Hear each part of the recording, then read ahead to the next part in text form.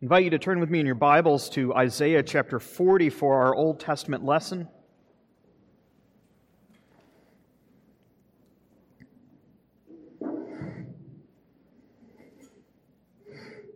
We actually already heard the first two verses from this chapter in the declaration of pardon, but we'll read verses 3 to 11. Isaiah chapter 40. A voice cries, "In the wilderness prepare the way of the Lord, make straight in the desert a highway for our God. Every valley shall be lifted up, and every mountain and hill be made low. The uneven ground shall become level, and the rough places a plain. And the glory of the Lord shall be revealed, and all flesh shall see it together for the mouth of the Lord has spoken." And a voice says, "Cry." And I said, "What shall I cry? All flesh is as grass, and all of its beauty is like the flower of the field. The grass withers, the flower fades, when the breath of the Lord blows upon it. Surely the people are grass. The grass withers, the flower fades, but the word of our God will stand forever. Well, go on up to a high mountain, O Zion, herald of good news, lift up your voice with strength. O Jerusalem, herald of good news, lift it up and do not fear. Say to the cities of Judah, behold your God.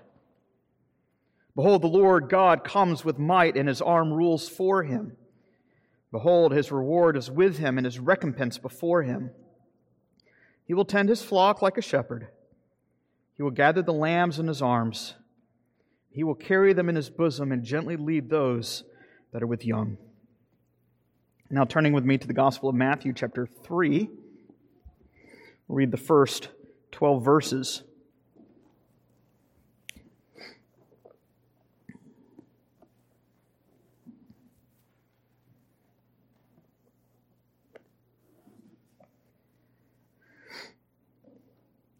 Matthew chapter 3. Beginning in verse 1, "In those days John the Baptist came preaching in the wilderness of Judea, saying, Repent, for the kingdom of heaven is at hand. For this is he who is spoken of by the prophet Isaiah when he said, The voice of one crying in the wilderness, Prepare the way of the Lord, make his paths straight. Now John wore a garment of camel's hair and a leather belt around his waist, and his food was locusts and wild honey.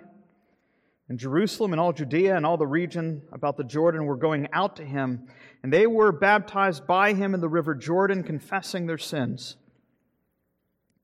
But when he saw many of the Pharisees and Sadducees coming to his baptism, he said to them, You brood of vipers, who warned you to flee from the wrath to come? Bear fruit in keeping with repentance.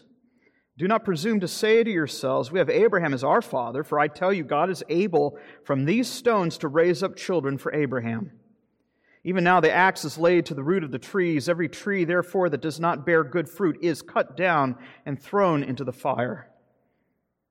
I baptize you with water for repentance, but he who is coming after me is mightier than I, whose sandals I am not worthy to carry. He will baptize you with the Holy Spirit and fire. His winnowing fork is in his hand, and he will clear his threshing floor and gather his wheat into the barn, but the chaff he will burn with unquenchable fire." Well, this is God's word. Let's go before the Lord and ask that he open our hearts to understand the Scriptures. Our gracious God and Father, we confess that apart from the work of your Spirit, we would be blind and remain blind to the truths that are so clearly given in your word. We pray that you would open our eyes to see and our ears to hear, that we might be diligent to believe and to do according to all that you have commanded and promised. We ask these things in Christ's name. Amen. Well, how do you prepare for the end of the world? How do you prepare for the return of Christ? I think there's been a lot of talk in recent years, even in our own circles, over the church's mission in this present age. What is it that we're supposed to be doing? Some have suggested that it's found in, and I quote, redeeming the culture, right? As if our top priority is found in redeeming art, music, and the sciences. Others, however, claim that it is found in the church's mission to be exercising dominion over creation. For some, by re-implementing the Mosaic law codes into present society. Still others will speak of kingdom living and kingdom building, that the kingdom is ushered in by naming and claiming the benefits of heaven, that we might live prosperous lives here on earth. So many voices giving so many suggestions as to what it is that we should be doing as we prepare for our Savior's great appearing. Might I suggest that none of these options that I have mentioned get really to the heart of the matter. The suggestions that I have mentioned all to one degree or another assume that the kingdom is somehow established through our own labors. But as we see in our passage this morning, there's nothing we can do to hasten or delay the arrival of the King. The question is, how do we make ourselves ready for His return? And I think the answer for us is quite simple. It's repentance. But what does that even mean? What does that look like for the church in this day and age? Well, this morning we're going to give our consideration to the preaching of the last of the Old Testament prophets, that of John the Baptist. So there's two things we need to consider. I think the text breaks up into these two parts. First, we'll consider the manner of the prophet in verses 1 to 6, and then the message of the prophet in verses 7 to 12. So the manner of the prophet and the message of the prophet. I think to grasp the significance of John's ministry, we need to remind ourselves of the spiritual state of the people to whom he was sent. In other words, we need to consider what it is we've been looking at over the past few weeks. We've been working our way through Matthew. Right? Matthew has painted a very bleak portrait of Israel's spiritual health. As you recall from past weeks, Israel looks just like Egypt of old. A man like Pharaoh sits on the throne. The religious leaders are like the false shepherds of Ezekiel 34, who are now indifferent to the news of the Messiah's coming. As we'll see in the coming weeks, even Satan's own legion of demons have set up shop here in the land. Just as Israel had been enslaved in Egypt for 400 years, so the people of God have been without a prophetic word for 400 years. I think it's significant that the last of the Old Testament prophets to have spoken was that of Malachi, who had promised that God would one day send a messenger to herald the return of the Lord to His people as He comes to claim His rightful seat of authority on David's throne. One who would come to deliver His people and crush the serpent's head in fulfillment of all the Old Testament promises, prophecies, hopes, expectations, and dreams. And according to Malachi, this messenger would look and sound an awful lot like Elijah himself. Isaiah himself had spoken of this messenger, that the messenger, the harbinger of the Lord, would announce that the Lord would return to His people to inaugurate a new and greater exodus. You read about this in the book of Isaiah, that a highway, this is Isaiah chapter 35, a highway would burst forth in the wilderness, a highway of holiness to our God. And that before this grand exodus, the Lord would send a messenger to proclaim the great deliverance that was about to take place. I think it's rather significant then that John appears on the scene in the wilderness dressed like Elijah, preaching the same message as Elijah. He even comes to the place of Elijah's departure. He comes to the Jordan River. It's a simple message, but one intended to rouse the nation from her spiritual apathy and slumber. And John's message is this: repent, for the kingdom of heaven is at hand. So you read any of the Gospels, they all attest that this was John's mission and purpose, that he is the promised forerunner of the Messiah. And just as Isaiah had said, and just as Malachi had foretold, his job is preparatory in its nature. To tell the people of God to wake up. The Lord is soon to return.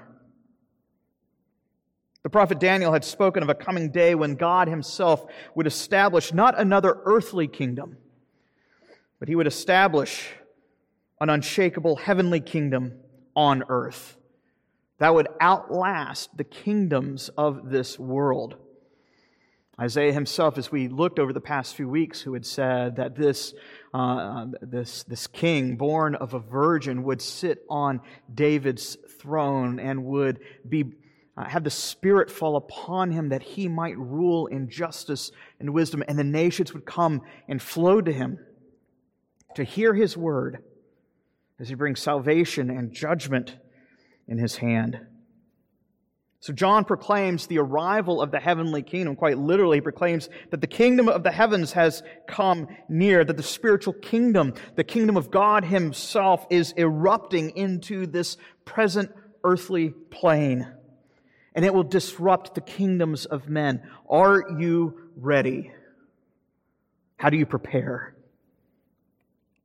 Are you ready for the day when David's son will come to claim his rightful inheritance on the throne? We think of the words of Psalm chapter 2, "Kiss the Son, lest he be angry and you perish in the way." The Messiah comes in salvation and in judgment. John's message is very simple. Get ready, people. It is time to wake up before it is too late. Now, in the Old Testament, there were plenty of ceremonial washings and baptisms, but John's ministry is something new. His baptism is something different. It is something divinely decreed to John by the Lord to inaugurate. We need to stop and consider the significance of this baptism. What does it depict? Well, in short, we might say it depicts this. It's a picture of the grand exodus of God's people from spiritual enslavement. Think of how the prophets of old would preach and the things that they would do. So often their message was accompanied by what we might call sign acts, various kind of embodied enactments that would display before the people the very message that they were proclaiming. You think of Isaiah, for instance, who was commanded to preach naked for 3 years as a sign of the judgment that would befall the nations for her sin.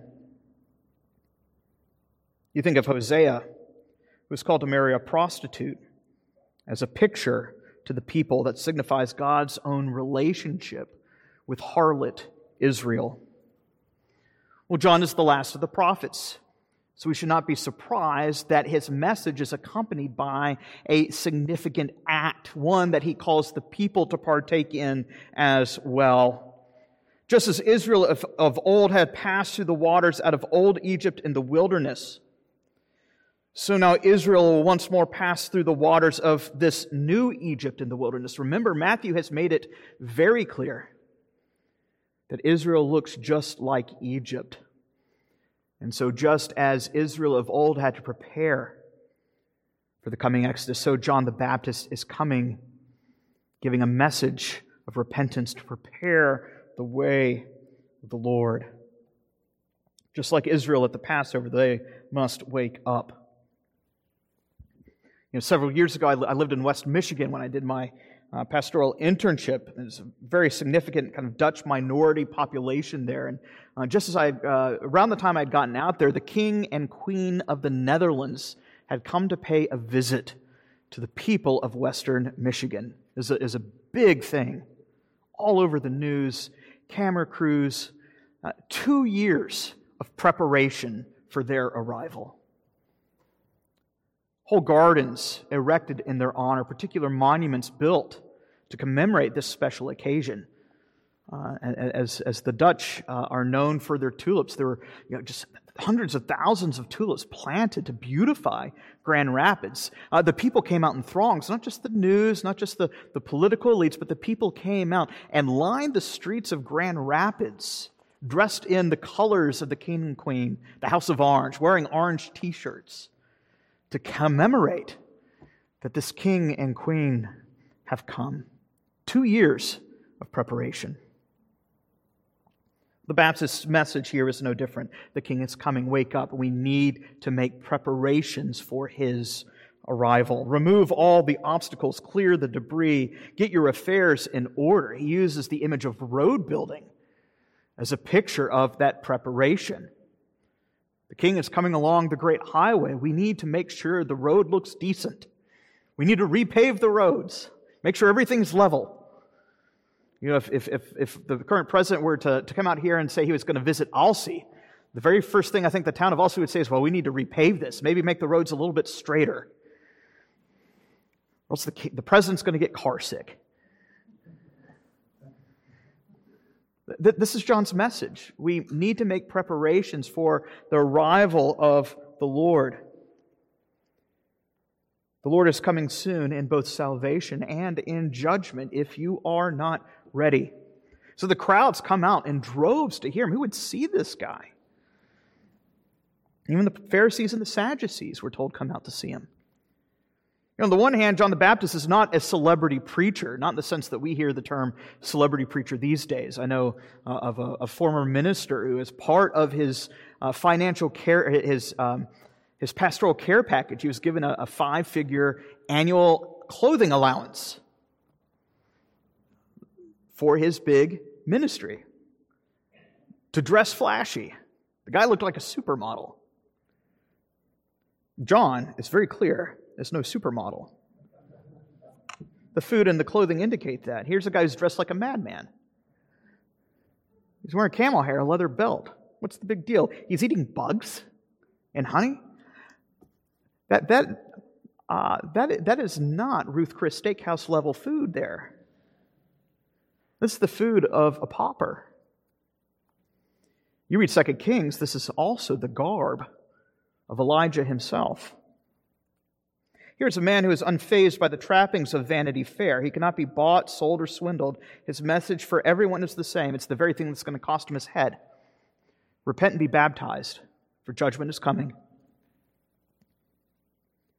On the other hand, we can actually say that John the Baptist is something of a celebrity because everybody wants to come out to see this odd duck.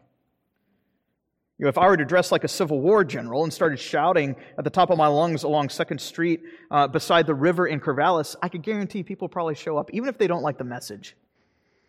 It'd be quite the spectacle.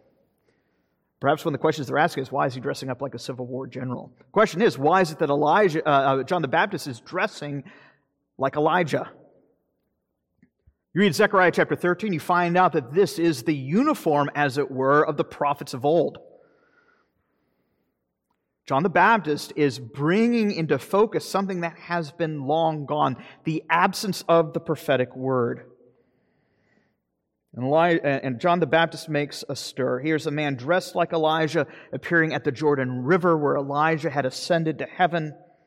He comes preaching the same message of Elijah. So everybody comes to see and to hear this odd duck. What a strange manner in which he dresses and eats. But it's not just the manner. Here's a man with a message. People come to see him, including the religious leaders of the day, the Pharisees and the Sadducees, who would not want to come to see such a spectacle. And as he preaches repentance from sin, he does so with a baptism that signifies what it is that they should be doing. Baptism that signifies the coming deliverance from sin's power and the washing away of sin's filth. Isn't that the picture that the Exodus gives the people of God? This is what Paul says in 1 Corinthians 10, as the people of God were baptized into Moses going through the Red Sea. It's deliverance from Pharaoh's tyranny. Of course, here, this new and greater Pharaoh, this greater enslavement is enslavement to sin. What's striking, though, is that the Pharisees and Sadducees kind of get swept up in this kind of religious revivalism. They come to be baptized as well, but they have no interest in repenting. So John the Baptist calls them out. He says, "You brood of vipers, you offspring of Satan."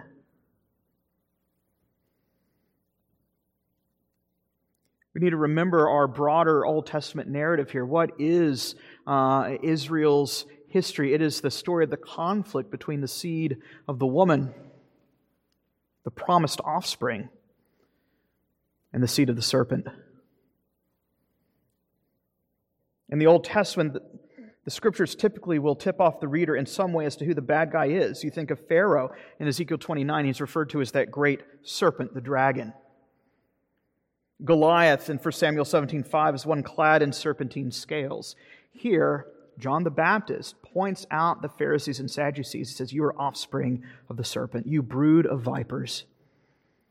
Jesus gets even more pointed. This isn't just a bare metaphor. As the Pharisees and Sadducees continue to protest, saying, well, we have Abraham as our father, Jesus says, no, your father is the devil. And he's been a liar from the beginning, and you are just like him.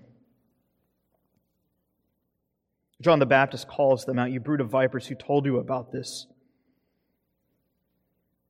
Here's a class of men who held to what we might call a rabbit foot religion. They treated faith as a talisman.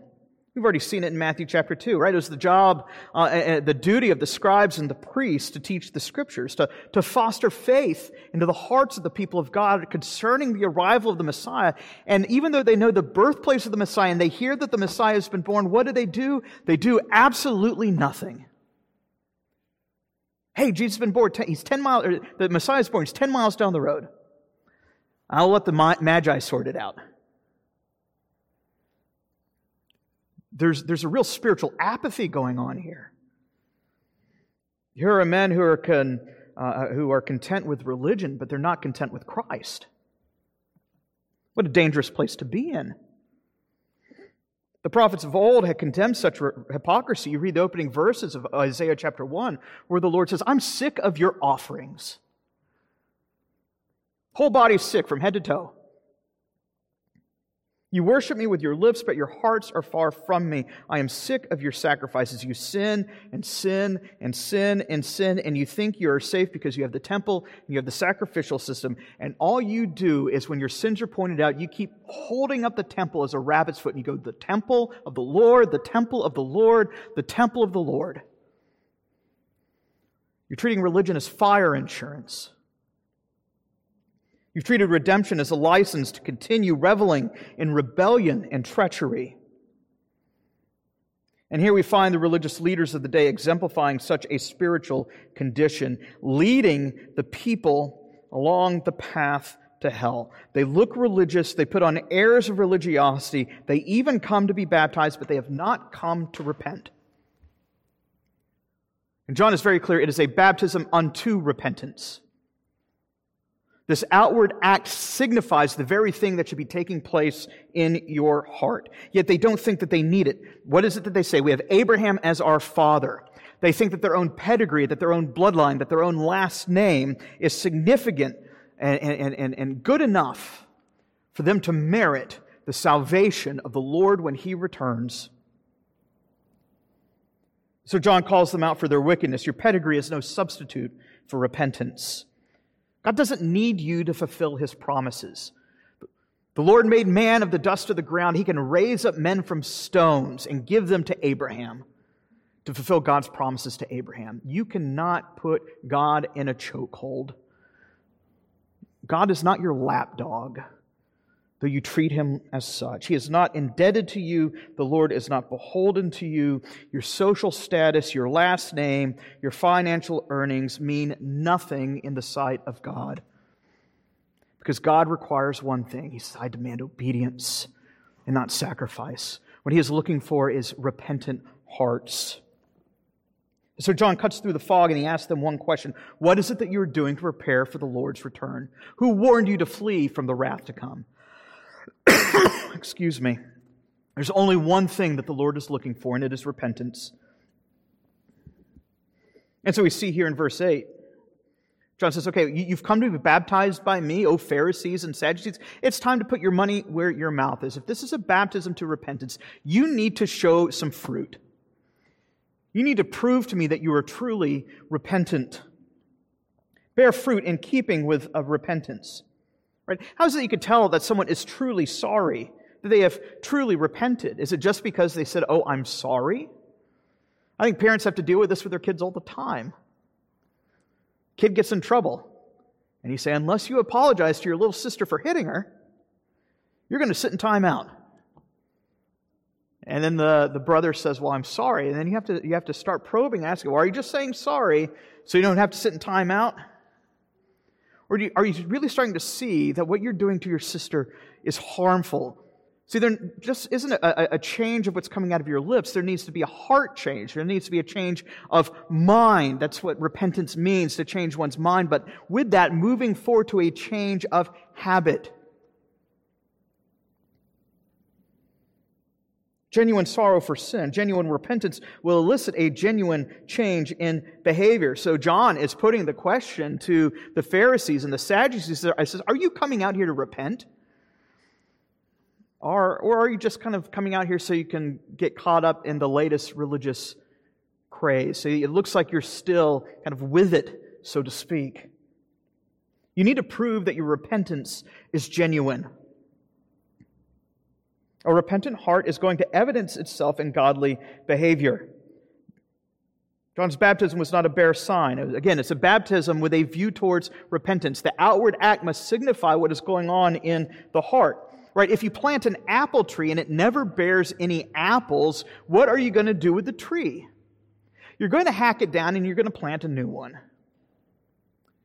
And this is what John is saying to the Pharisees. You bear fruit, but if there is no fruit, then the judge of heaven and earth is coming, and the axe even now is beginning to be laid to the root of the tree.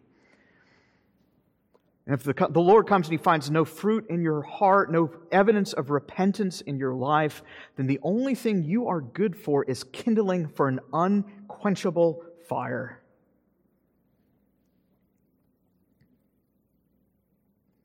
Again, John's mission is simple. It's to prepare the way for the coming of the Lord in the person of His Son, the Lord Jesus Christ.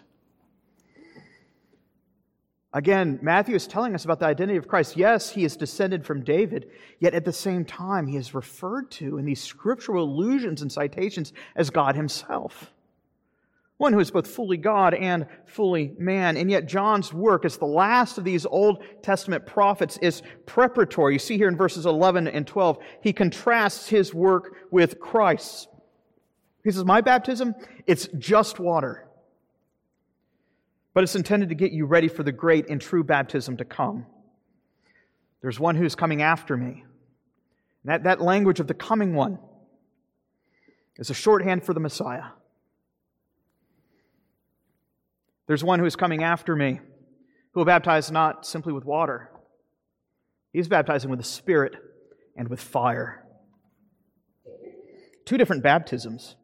John's baptism was according to the Old Covenant. It's preparatory in nature. It's intended to, for that particular moment in Israel's history, to rouse Israel from her slumber, to get her to wake up to see the lethargy and the spiritual apostasy that she finds herself in. Right? It's different from what we might call Christian baptism. Right? John does not baptize in the name of Father, Son, and Spirit. Right? You read Acts chapter 19, Paul stumbles across several of John's disciples who have not even heard of the coming of the Spirit. They've been baptized by John, and Paul says, no, I need to baptize you in the name of the Father, Son, and Spirit. He baptizes them, and then what happens? The Spirit falls upon them. John's baptism is distinct from the baptisms that we see here in church. And yet, at the same time, John's baptism under that Old Covenant administration still signifies the substance, the reality of what is to come after Christ is raised from the dead and ascended on high. John's baptism foreshadows the very work that Christ would do in His Spirit baptism, that He would sanctify His people and that He would judge the world. So says John, the Messiah holds a greater mystery than the prophet, right? In the ancient world, it's the duty of slaves to carry his master's sandals if the master requires it. And yet John the Baptist says that this coming one is of such great majesty, I'm not even fit to be his slave. So great is the difference between John the Baptist and the Messiah. The Messiah is not simply just another prophet along the way. Here's one who is categorically different. It's very similar to the same type of contrast that we see in Hebrews chapter 3. Moses comes as the great servant of the Lord, the greatest of all the Old Testament saints in one respect.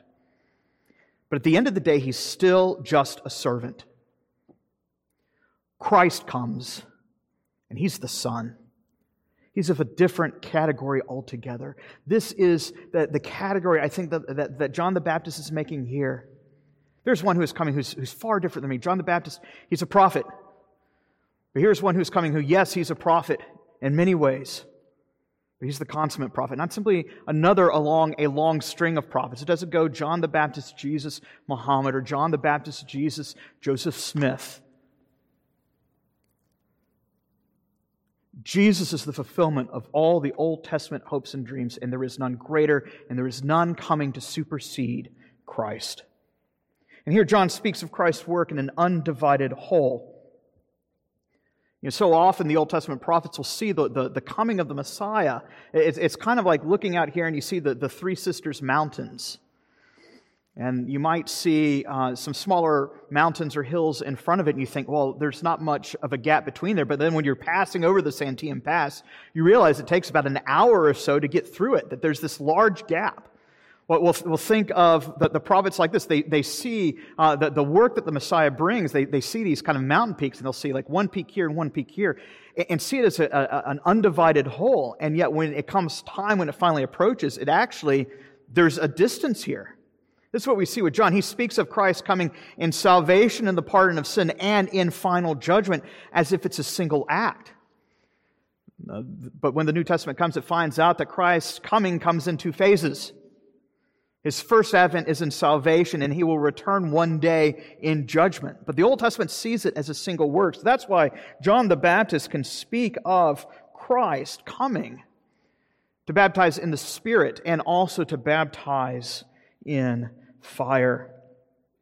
As John the Baptist focuses on the work of Christ on the last day, fulfilling the great schematic of Psalm chapter 1. What will happen on the last day? Well, the righteous and the wicked will be sifted. The wicked will be scattered like chaff to the wind. Right, in ancient Israel, in these storehouses, they'd have these big forks, these winnowing forks, and you take the wheat into the barn and you toss it in the air, and the wind would blow and scatter the chaff like dust to the wind. And the only thing that would remain is the wheat, which has real substance. John the Baptist says, the one greater than me is coming to do this, to sift between wheat and chaff. And He's going to take the thing, that which is fruitless, that which is barren, that which is useless, and He is going to cast it into the fire. So the question is, are you bearing fruit? It's the question that John puts to the people. It's the question that he puts to the Pharisees. It is the question that he puts to us. Christ comes to baptize in the Spirit and in fire. Why is it that in Acts 2, when Christ, having risen from the dead, ascends to claim the heavenly throne, He pours out His Spirit in fulfillment of the promise of the prophets? The Spirit falls, and what do we see dancing upon the heads of the saints? Fire. Tongues of fire. Why is that the case? It's the very message that we read in the Old Testament of Leviticus, isn't it? How is it that a holy God can dwell in the midst of a sinful people and the people not be consumed in the fire judgment of God Almighty?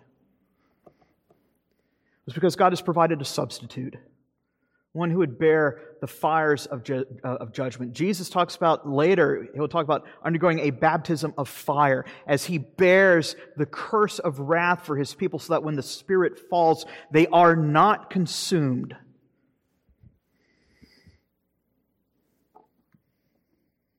But what will be of the people on the last day when Christ comes? And there are people who are found outside of Christ, and the fire falls. It will consume them all, an unquenchable fire. I think you'll see that we're in a similar situation today as Israel was in John's day. John and those around him were awaiting the arrival of Christ. We are awaiting the return of Christ. They were awaiting the inauguration of the kingdom. We are awaiting its consummation. But the message still holds true. What are you doing to prepare for the Lord's return?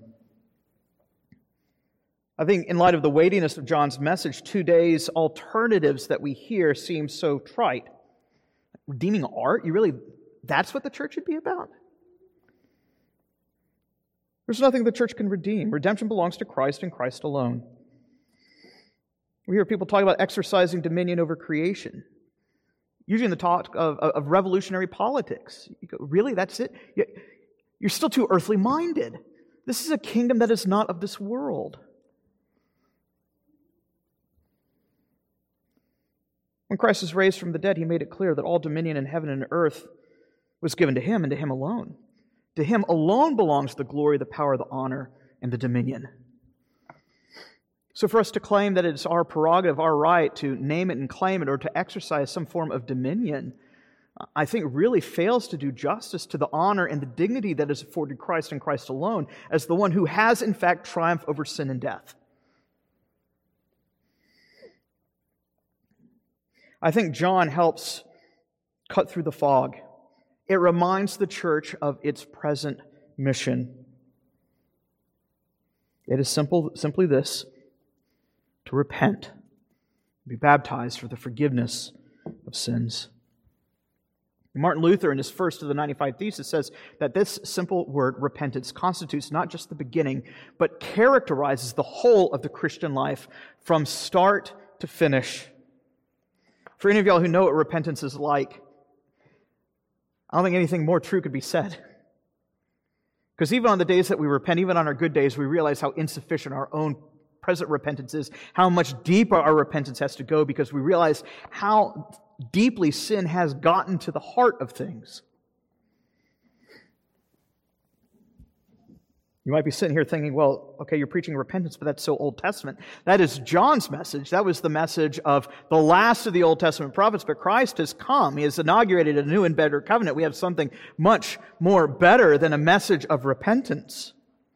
And yet when we read Matthew 4:17, Matthew 4:23, that is Jesus' message as well. Jesus comes, going from town to town, proclaiming, repent, for the kingdom of heaven is at hand.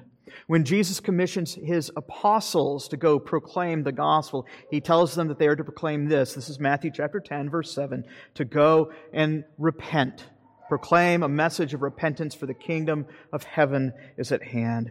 The same message He instructed His disciples to preach here is also the same message He instructs His disciples to proclaim after He has been raised from the dead. In Luke chapter 24, verse 44, Jesus says that the whole of the Scriptures, the law, the prophets, and the Psalms all attest to these two things, that the Messiah must suffer and then enter His glory, and that repentance and the forgiveness of sins must be proclaimed to the ends of the earth, beginning in Jerusalem. And that becomes the very basis for the book of Acts. And so when we come and examine what is it that we are to be doing, what is the message of the church, the message is this: it is the message of the cross. No more, no less. Christ's kingdom has been inaugurated on earth by His death and resurrection from the dead. The kingdom of heaven is at hand. How is it that we are made partakers of this heavenly kingdom? It is by turning from our sin and turning to our Savior. This has been the church's message from day one, and so it must continue to remain our message until the day of our Savior's grand reappearing. You might now say, okay, well, you've convinced me. Repentance is our message, but what does it mean to repent? And for that, I'd like to make three closing brief thoughts about the nature of repentance that John the Baptist brings out here in this passage. Three considerations. First, repentance is more than a generic grief. Rather, it consists of confessing particular sins particularly. If you were to read Luke chapter 3, Luke kind of fills out this incident a little more as John is preaching this message of repentance, and the people say, well, what should we do then? John begins to make very particular applications to various groups of people. To the materialists, he says, look at all the clothes you got. You need to start sharing with people who don't have any. To the tax collectors, he says what? Stop extorting people. Do your job, collect taxes, but don't do it for profit and gain. To the soldiers, what does he say? Continue doing your work of soldiering, but be content with your wages. John's message is not just a generic kind of sense of I should feel bad in a generic way about things that I have done. But it's a particular message of particular repentance. We are called to do the same thing. John gets specific. It's the very thing that we are called to pray in the Lord's Prayer. When we say, forgive us our sins, we're to get specific. It's the reason God gave us the Ten Commandments. It's a grid to evaluate the things that we love, the things that we do, and the things that we choose. So as you pray daily and you ask and you reflect on your day's actions and your heart's attitudes and the things that you want to do, you say, in what ways have I coveted today? How have I slandered my brother? What am I doing with the lust that continues to burn and rage in my heart?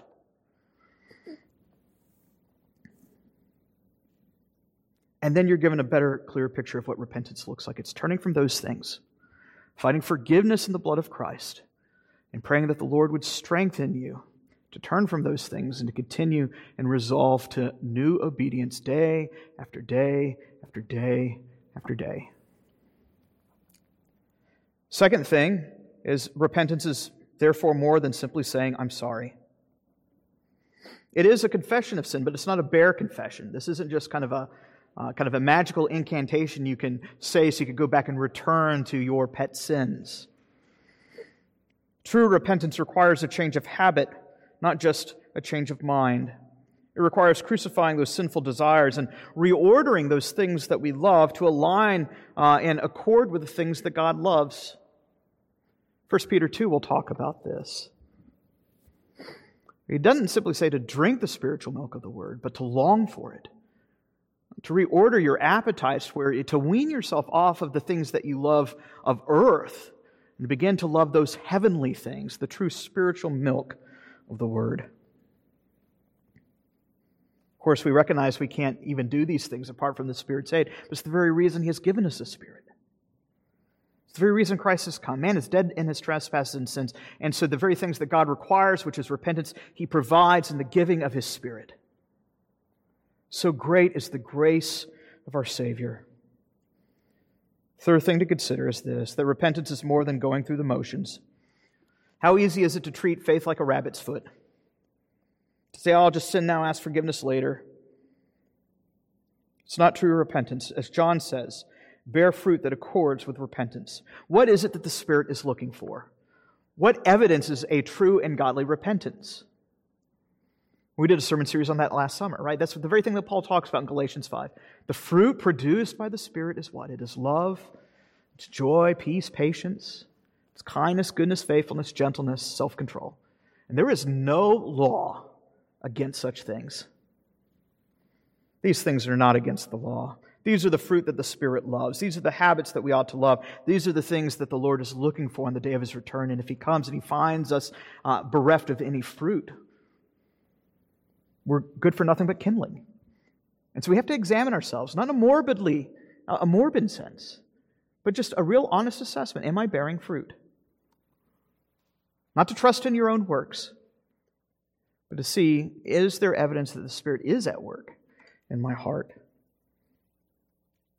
The good news is that even our best repentance and our best days are insufficient. And yet what Christ requires, He provides. He has given us His Spirit. And so as you examine your heart, I don't want you to kind of fall into kind of morbid self-introspection, say, well, I don't see any fruit, therefore there's nothing to do. I could do nothing but weep in despair. If you in examining your heart, you find yourself bereft of fruit, the solution is to pray, to say to the Lord, I can't even repent apart from your Spirit's work. Please help. And the Lord delights to answer prayers like that. So great is the grace of this kingdom that has infiltrated earth. Let's pray. Our gracious God and Heavenly Father, we do ask that You'd bless Your word and bless us, that we might be diligent to respond with a true and godly repentance. We ask that this repentance would bear fruit unto righteousness and godliness. Please use this message to rouse us from our apathy, that we might be ready for the day of Your Son's appearing. We ask in Christ's name. Amen.